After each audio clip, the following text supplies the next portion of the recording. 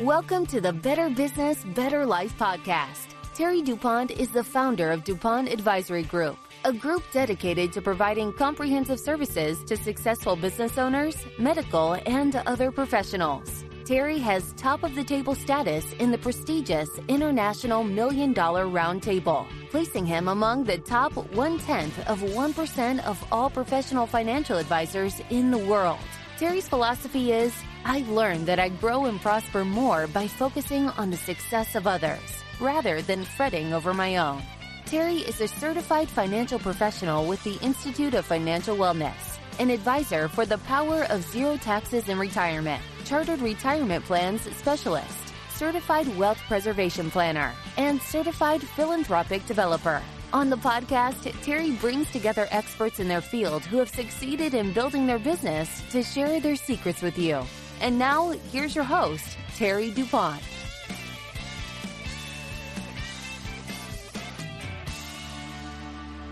Welcome, everyone, to this week's podcast of Better Business, Better Life, Building on Your Success.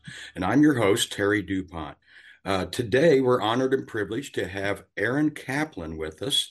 Aaron is a partner with Taft Law in Cincinnati, and Aaron specializes in estate planning and everything that goes with it. So, Aaron, welcome to the show. Glad to have you. And thanks for having me on, Terry. Yeah, I mean, we should have some fun here this morning. So, can you tell us a little bit about yourself, Aaron, and why you started your career? Yeah, yeah. Thanks again for having me on today. It's a privilege to be here. I did know I wanted to be a lawyer, just kind of growing up and all of that. My dad was a lawyer. He had a fantastic law career, retired now, happily retired. And what I didn't know was what area of law I wanted to be involved in. Didn't really have a strong commitment to either litigation or anything transactional. When I went to law school, I sort of figured the one thing I was most drawn to was the idea of practicing law in my hometown. I'm from Cincinnati. I wanted to practice in Cincinnati and serve clients in that area. And so when I got a summer clerkship with Taft, where I eventually did stay and become a partner, I came into it not really being focused on the area and being really open to a lot of options, which I think served me well. I remember the firm had a kind of a questionnaire that they would have people fill out and ask a bunch of 22, 23-year-olds what they wanted to focus on for the rest of their life. And I thought I would be pretty broad in that. I selected a lot of different possibilities. And what happened was the estate planning group, we call it private client at Taft, the private client attorneys, they got very excited that one of the young folks was interested in their group, right? And so I got to meet them and really found them to be wonderful people. And that was an area, estate planning is a great area where a clerk or a young attorney who's not already an expert in the area can be invited into client meetings and other types of kind of in-person opportunities to get a sense of the area. And so I did that a few different times. And what I really noticed was, first of all, the people that were doing this type of work at Taft were phenomenal, just great human beings. And also the clients seemed pleasant. They seemed very happy to be talking to their lawyers. I love our divorce lawyers, but those clients don't really want to be talking to their lawyer. But our private client lawyers, they seemed happy. They seemed like they really enjoyed their clients. And I noticed that in that area right away, the younger lawyers were one-on-one with clients. They were building their relationships that would turn into longer term, client relationships. Ultimately, they were kind of building their own businesses. Where a lot of the other first and second year lawyers at the firm, they were doing great stuff, and we need all of those departments, but a lot of times they were the third, fourth, fifth lawyers on a case. And even though that's great experience, and I did get to do some of that, fortunately, and it's useful. I love the idea of the one-on-one being the primary, and the really doing a ton of client contact off the bat. So I got interested in the area from that summer experience. I came back, did a second summer with Taft that was a little bit more focused. The first summer I did everything, and that was fun too. And I was able to start as an associate in estate planning and private client, where fortunately there was an opening at the time, and it worked out. Had great mentors and was able to just kind of start building the business from that starting point. Okay, great, great. What was your biggest challenge getting started? Say the biggest challenge was taking those things that I was really excited about and the things I really kind of wanted to get out of my law practice and applying that to the big firm environment. I loved the practice area from the jump. I still do.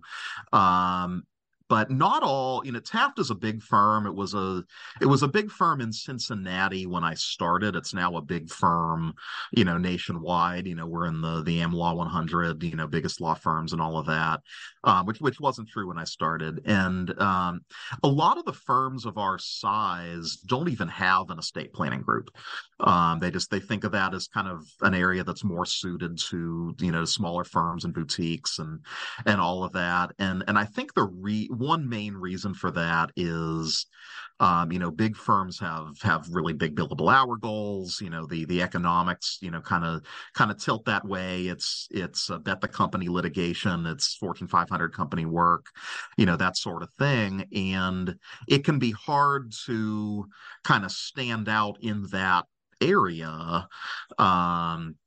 With those types of peers, in an outstanding firm when doing private client work. I mean, at the end of the day, I'm doing wills and trusts and powers of attorney and things like that for people in Cincinnati, Ohio. So, I think just kind of making my practice area and the business that I was kind of building personally work as part of a large law firm was what I'd say be the biggest one. Okay, okay, excellent. How did you become such a specialist or expert in the estate planning realm? Well, I think it's a lifelong process. It's there's some real luminaries in the field, and the good estate planning lawyers always want to hear those people speak and see what they're arguing and proposing and all of that. But I think in terms of becoming an expert and kind of reaching the level you need to be successful in this area, it's about learning from the best. I had wonderful mentors, still do, but wonderful mentors at the firm. People who really brought me under their wing and with different styles. I had one. Really kind of two main mentors, one who had a litigation background and, was able to kind of keep me focused on, the not that we were so aggressive in our tax positions. I really don't think we are, but keep me focused on that kind of sharp. This is a big firm. We need to be on it. All the time. Kind of building that aspect and the substantive knowledge I needed in the practice area. And I had another mentor who I thought was, just somebody who was. I would think of as, a gentleman, the best of what a country lawyer could be, even though he was in the city, right? Just somebody who, his family had been lawyers for a long time, that, the amount of gentility, the ability to have the long-standing relationships with clients that they really just loved and valued him. And, I was able to kind of learn from both of those perspectives as well as some others in the firm. Estate planning is a great area for cross-selling, right? So there's, I got to, meet and work with a lot of other other partners in other areas, and kind of learn from their approaches as well. So that type of mentorship, I think, really was instrumental in helping me find my way. Right. Okay. Okay. Yeah, I did some reading before we uh, got on, and I noticed that you're extremely involved in various committees and organizations. And so my question is, how has your engagement with the Cincinnati Bar Association's estate planning and probate committee shaped your approach to client service and estate planning? I think it's been important. I think dealing with working with other lawyers in the field, in that context, I think is a really good way to um, build relationships, build expertise, all of that. Was able to be the president of the chair of the section for the Cincinnati Bar Association for a couple of years. That was really a good way to build skills, to build um, kind of the ability to focus on what other lawyers in the area were thinking about and worried about. We put on a lot of seminars and things like that, and when you do that, it's not just event planning. It's what do people want to go to, what do people find interesting and important, and how do we make that work, and how do we make it timely, and all of that. Always found it interesting to have the people who work professionally for the bar association come to me on a practice area issue as well. So that's I do think it's useful. The other thing I think with organizations is, when you start out, if you're in a big firm or if you've got a good network, there's people who will push you in certain areas. We need somebody to replace somebody else on a board or something along those lines. And I was always happy to do that. I think people should be happy to do that. But as you get a little bit farther along, it's good to be focused a little bit more on what do you want to do? What feels like it has an impact, for what do you feel like has an impact for you personally and professionally? Is this something you're doing to build business? Is this something you're doing because it feels like you're giving back? So that's I think that kind of pivot point is something to keep an eye on also. Okay. Okay. As a member of the planning committee for the Cincinnati Bar Association's annual Advanced State Planning Seminar, what key insights or trends have you observed in the field recently that are impacting how you advise your clients? Yeah, so it's been a roller coaster ride. I mean, I think I came into the field in 2010. That was my first year as a full-time lawyer. And in 2010 was the year that there was no estate tax, right? There was 1 year when it was repealed, which people thought would never happen. There were very lucky people who died in that year, like George Steinbrenner. There was Yeah, his all kinds. plan that any better. He could not have planned that any better. And I even though I'm from Cincinnati, my mom's from Boston. We have family in Boston. I grew up rooting for the Red Sox, so I hated Steinbrenner. I felt like it was so unfair when he got lucky and died in 2010. But the estate tax has gone up and down. Or is threatened to go down. It's never actually the threshold from exemption from estate tax has never actually gone down, but there's always been threats that it will.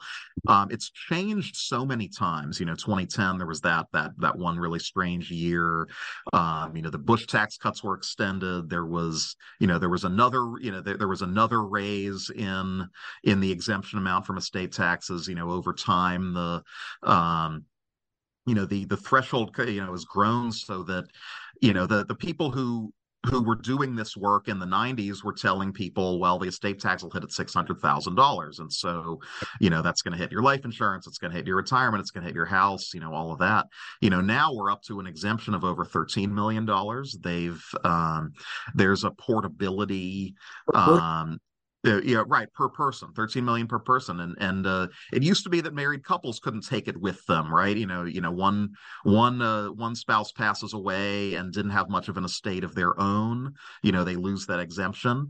And now it's there's this portability concept in the tax law where you can file an estate tax return for the first deceased spouse's estate and add extra unused exemption of the surviving spouse's estate. And basically that allows doubling that 13 million to 26 for a married couple, right? And so at the same time, now we've got a threat that the exemptions are going to go down at the end of 2025. That the estate tax law was tied to the Trump tax bill of 2017. And so there's a sunset on that with Senate rules. And so I think if you take it back to, seminar planning and things like that, people have always been very focused on what's going to happen next in the estate tax world.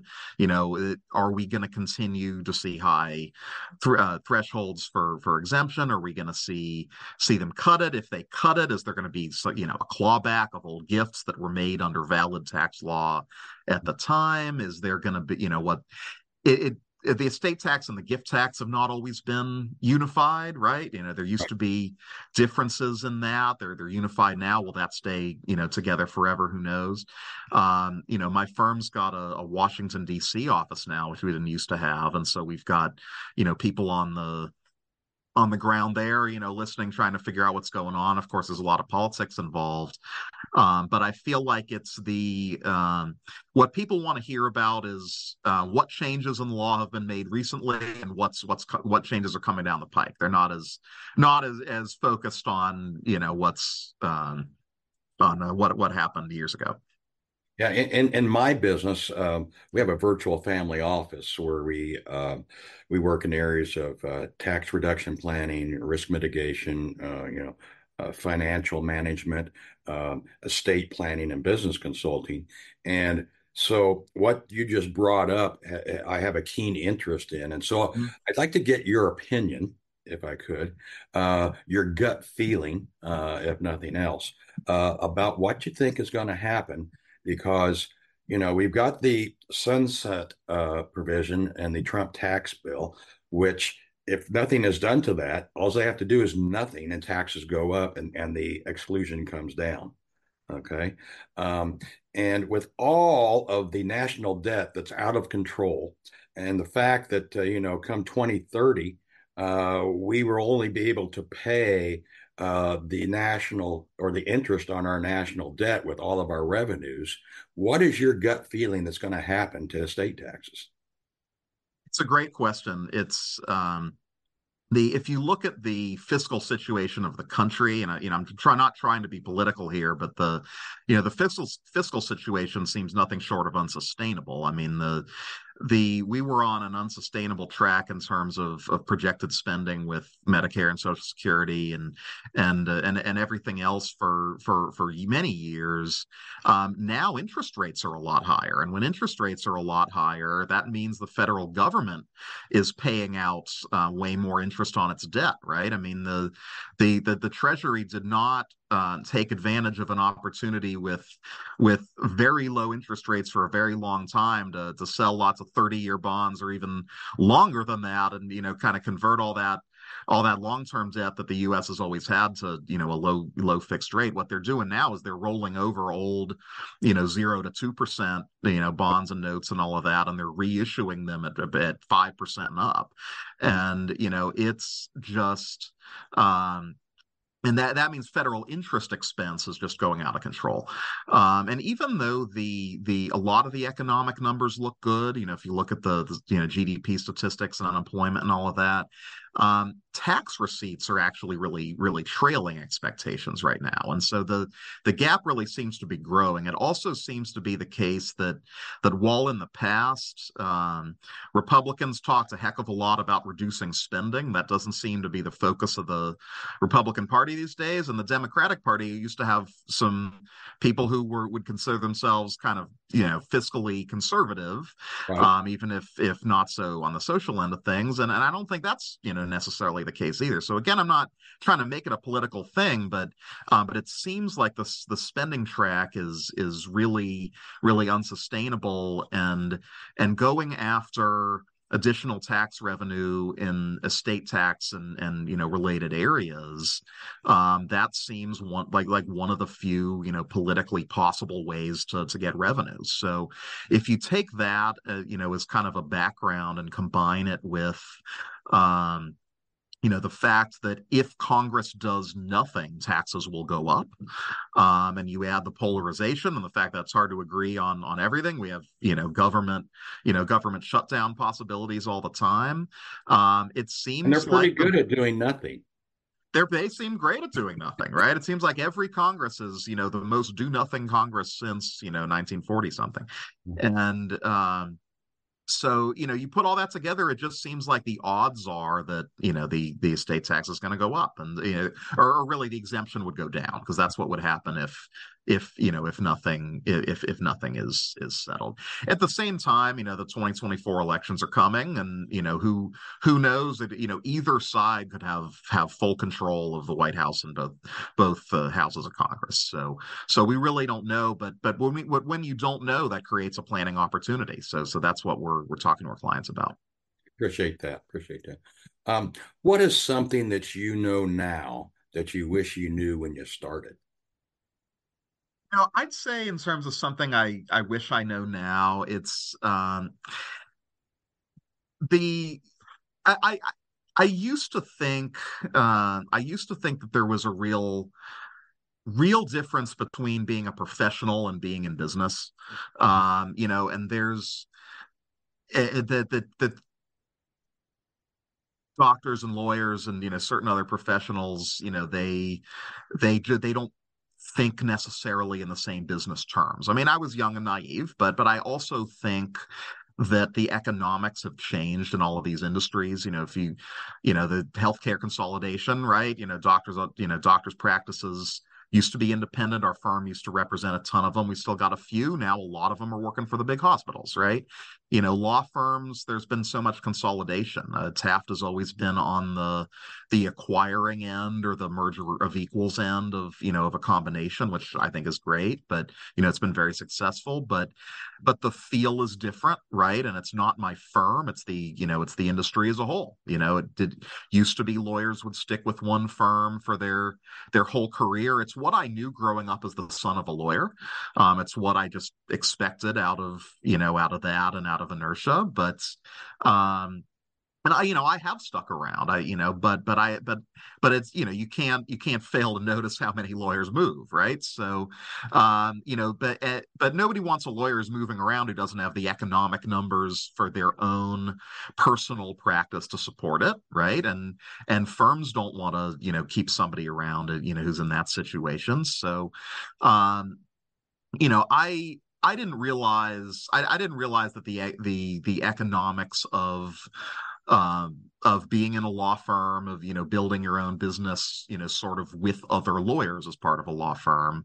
I didn't realize that it was what it was, right? And they don't teach you that in law school. There's no class on the economics of being an attorney. At least there wasn't at Georgetown. So maybe it's some of the smaller or more local schools that do a better job of that, because some of their graduates come out with a much keener understanding of how to build a business than did a lot of the people who I came out with who went to big firms. Okay, good.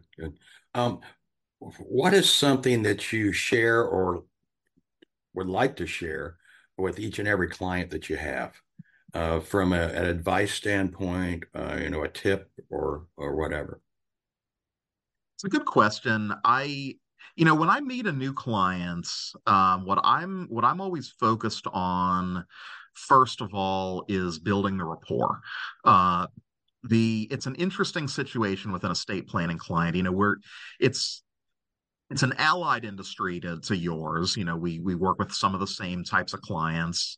But it's always interesting, that first meeting, because when you haven't talked to these clients before, you don't know them. You go very quickly from hello to what are the family secrets, right? And that's not something that people typically get to when they first meet somebody. And so, I don't walk into a first meeting going, I need to scare these people about the estate tax, or I need to impress the urgency upon them, or whatever. I could probably do a better job of some of these things. But my approach has always been, you start with the rapport. Um, you start with building the basics for a working relationship where they're going to trust the advice that I give them, and they're going to value that. Um, and I need at the same time to get to know these clients and what makes them tick, right? I mean, the same exact estate planning situation, in terms of, assets and liabilities, and, who's in the family and all of that, can look very different to different people because of their different values and, different approaches, to what they want to do and what seems fair to them. So I really got to get to know the clients and what their values are.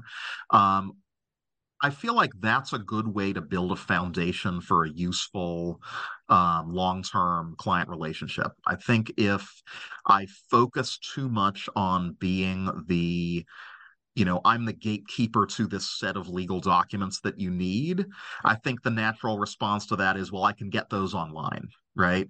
It's very easy to find, forms that will work, that have the rights, they're the right formalities for a will in Ohio, right? For example. So, so I've got to be better than that. I've got to be able to provide advice that they can't replicate by asking Google. So that's really what I like to focus that beginning relationship on. If it goes, longer term, which one of the great things about moving from that young to, closer to mid-career, is being able to see the same clients come back in 10 years later, right? And be different people dealing with different circumstances. And I want to have built that foundation with them. Hopefully they've got some interesting stuff to going on, and I can help them with their legal issues. But I don't want to be known as the guy who, just opened the key to the lockbox and brought out the files, right? I want to be the guy that's relied on for, for the everything that's going on in their lives, and and everything that comes up. Gotcha. From Dynasty Trust to business succession planning, it seems like you cover a wide array of estate planning needs. How do you approach tailoring your expertise to suit the individual needs of such a diverse clientele, from families to small businesses? It's another great question. I think, every client is different. It's actually one of the things I love most about the practice area, that I've had clients from literally ages 18 to 99, right? And so, and they're and I've got, they've all been interesting, right? I mean, the 18, I've had a lot of 18-year-olds, because a lot of times parents will send when they're going to send their kids off to college, they'll want to get things like a healthcare power of attorney done, so that they could get access to the adult child's medical records at college and things like that, if necessary, and be able to step in and help them if necessary. Maybe a financial power of attorney to do things like home banking. A CD rolls over and somebody needs to go down to the bank while the kids at college. We do recommend that people do that. So we get 18-year-olds, for that. One of the first meetings I had was as a summer associate was, I was not the active, participant there. I was observing, but, and parents brought their 18-year-old in to sign these documents, and the meeting took forever because he kept asking, well, what is a living will? Well, what does that mean? Well, what could happen? Well, what if I don't trust the doctor? All kinds of things. It's fascinating. a 99-year-old client, literally 99, meeting him at the retirement home. And he's telling me about all the things he wants to give away. And this guy was perfect, perfect mental acuity, and no doubts about that. But he wanted to physically show me, here's this watch I want to give away, right? Except one of the things he wanted to give away was a pistol, right? And so he's walking over with shaking hands, showing me this pistol, shaking it at me, right? And I'm like, I'm not sure this is allowed in this building, right? But Or safe.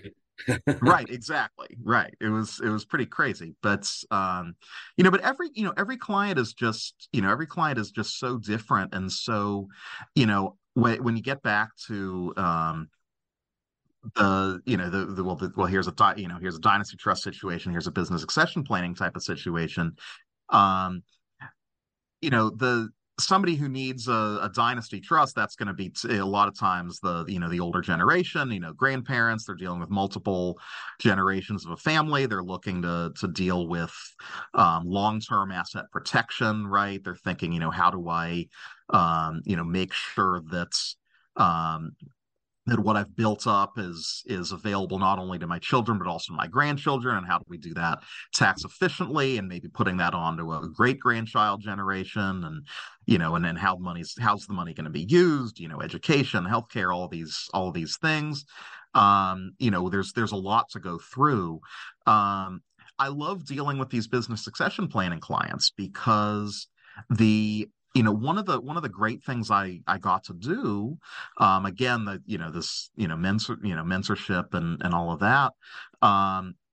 The woman who was running this department until retiring recently, and I learned a ton from her.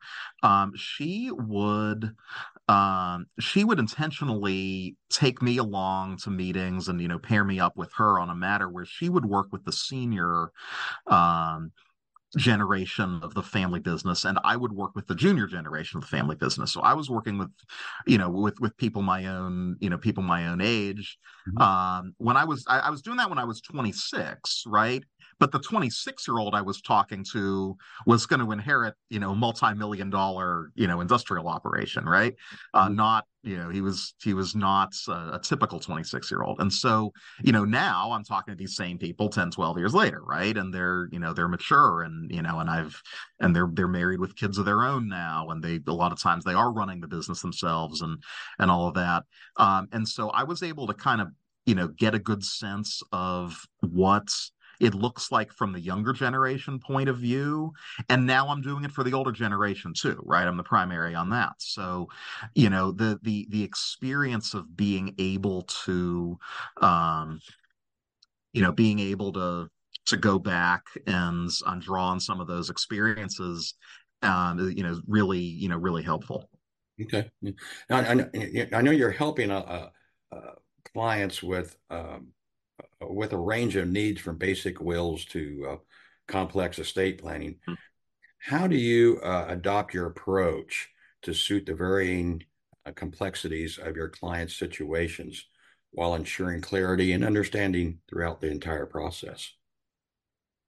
Yeah, it's a great question. It's that's another area where I feel like it's really useful to have a department like this in a big law firm, because we can scale up and scale down based on client needs. And we've got complicated multi-generational business business succession planning, estate planning, tax planning, all of that. We can bring in everybody we need.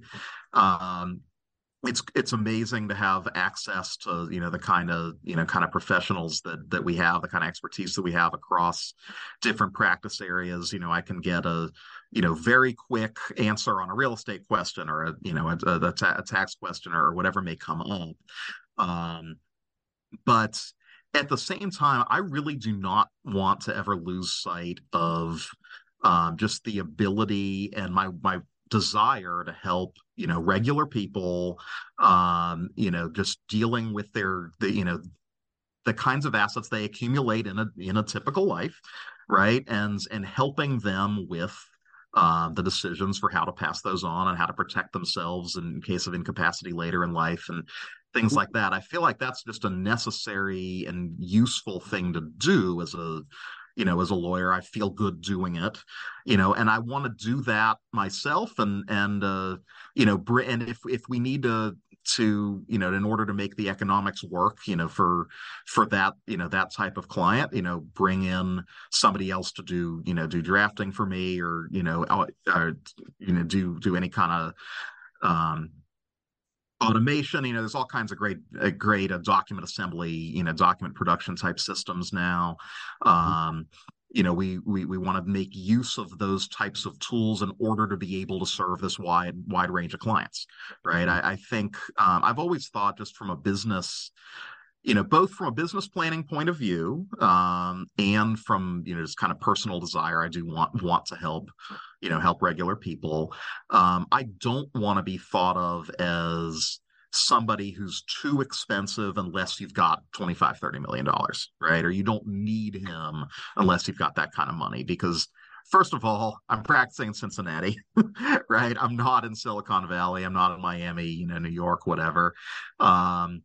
But also, most of those people already have attorneys, right? Right. I think, I love the ability to work on matters for, the high end, ultra high net worth client that Taft has. I mean, it's great. I wouldn't have gotten to work on those types of matters as early as I did if I wasn't at a firm like Taft, and wouldn't have been able to build expertise in those types of matters, outside of a firm like Taft. But but I don't but I don't want to be in a situation where if I lose one or two clients, then my business goes south. Gotcha. Right. I don't want them making up too high a percentage of what I do anyway. So it's always a balance, but I like it, and I feel like it adds variety to the day, and helps things from getting too boring to constantly be cycling back and forth through different families, different needs, different circumstances. Gotcha. Um, Aaron, what's a mistake that many people make in your mind that's hard to undo as it relates to estate planning, asset planning, etc.? There's a lot, right? There's a lot of mistakes out there. I think and our fiduciary litigation group, which does will contests and things like that, is always busy from all kinds of mistakes. And what I always hope is they stay busy, and that none of the mistakes are from our own work, right? But I feel like the one thing that jumps out at me most is the is starting planning too late.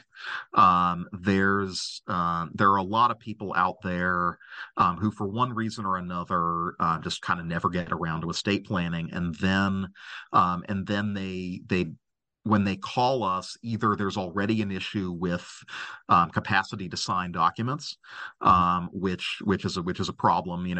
It's either we're not going to be able to help without some kind of guardianship or something like that, or we will, but it's going to be more expensive, and more of an arduous process in order to confirm that we can help in that situation. There's that type of delay. There's the business owner's sense that he or she is immortal, and will never ever need to make use of estate planning documents, right? There's that issue. And then I think there's also a misconception out there that estate planning is for the rich, right? And trusts are for the ultra wealthy and things like that. It's only people who belong on shows like Succession and things like that who have to worry about this stuff. And it's not true, right? I mean, there's people, there's people all over the place who they don't think of themselves as needing really much of anything in terms of estate planning. But if something happened to them unexpectedly, who would have custody of the children? Who would,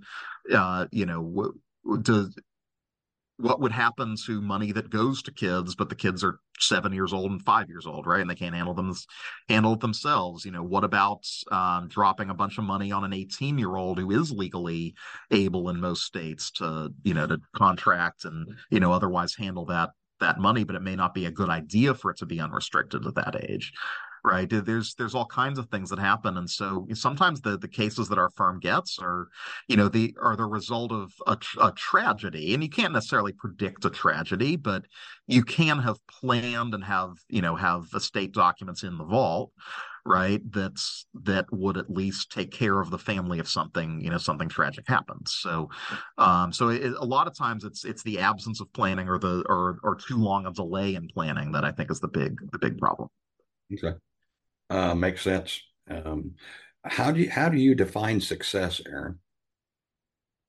It's a fantastic question. It's I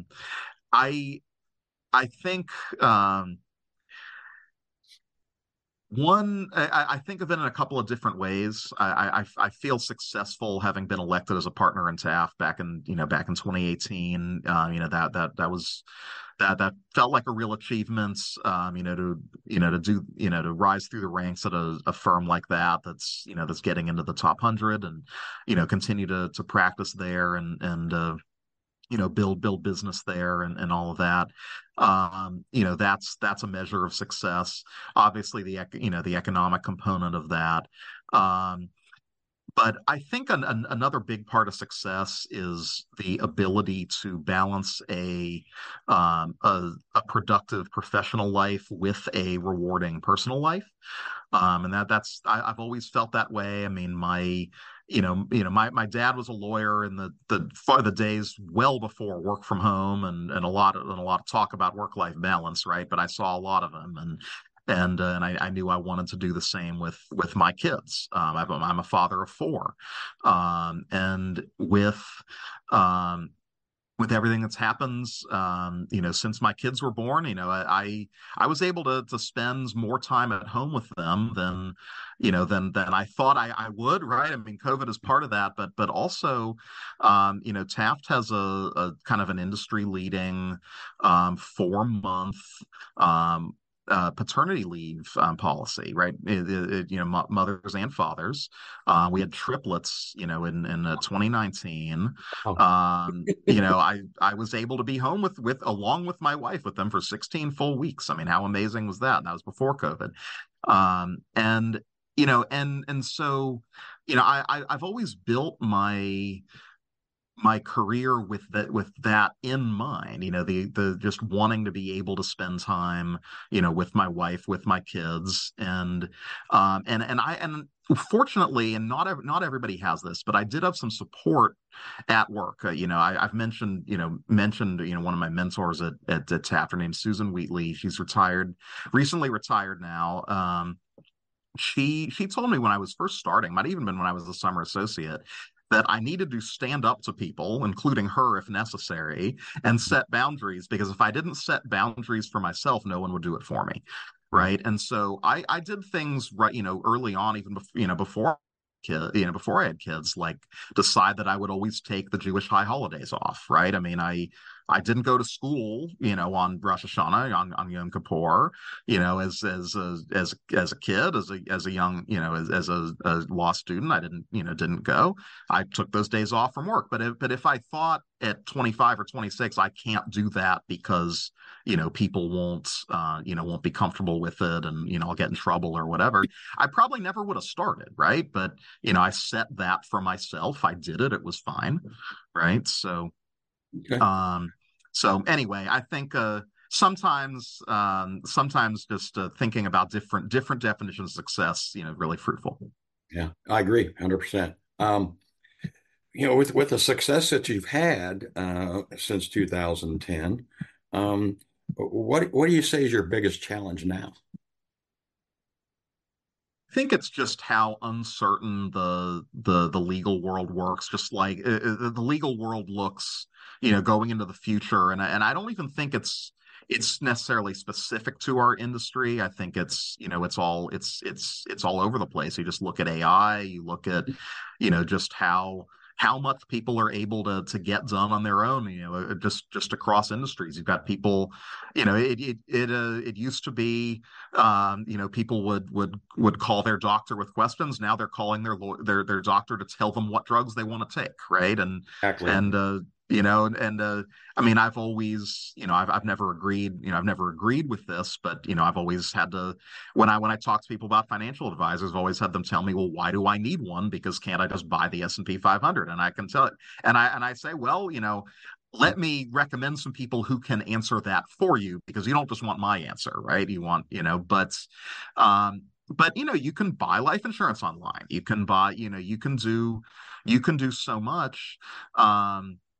There's all kinds of predictions out there about, what what the future is going to look like. And so, I think it's about being nimble. Everybody's staying on top of their games. And I do think,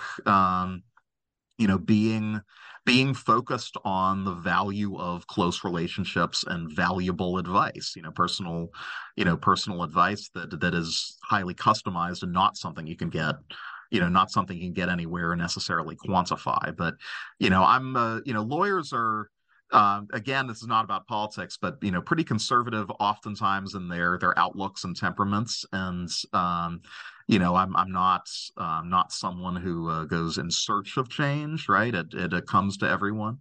But it is the great unknown. So, we can all just, try to prepare. Okay. Well, we're going to kind of wind this down now, Aaron. And obviously at the bottom of the screen, you've got your contact information, et cetera. Where can our audience go to learn more about you? Yeah, so taftlaw.com. We have you can get to my firm bio there. Lots of information about me there. You can follow me on LinkedIn, Aaron Kaplan, and you can just keep an eye out. Hopefully there'll be more of these opportunities, but please do, go to find me on LinkedIn or reach out. I can always happy to talk. And thanks again for having me, Terry. It's been a great conversation. Oh, it's my pleasure. Glad you're on. Again, ladies and gentlemen, this is Better Business, Better Life, Building on Your Success.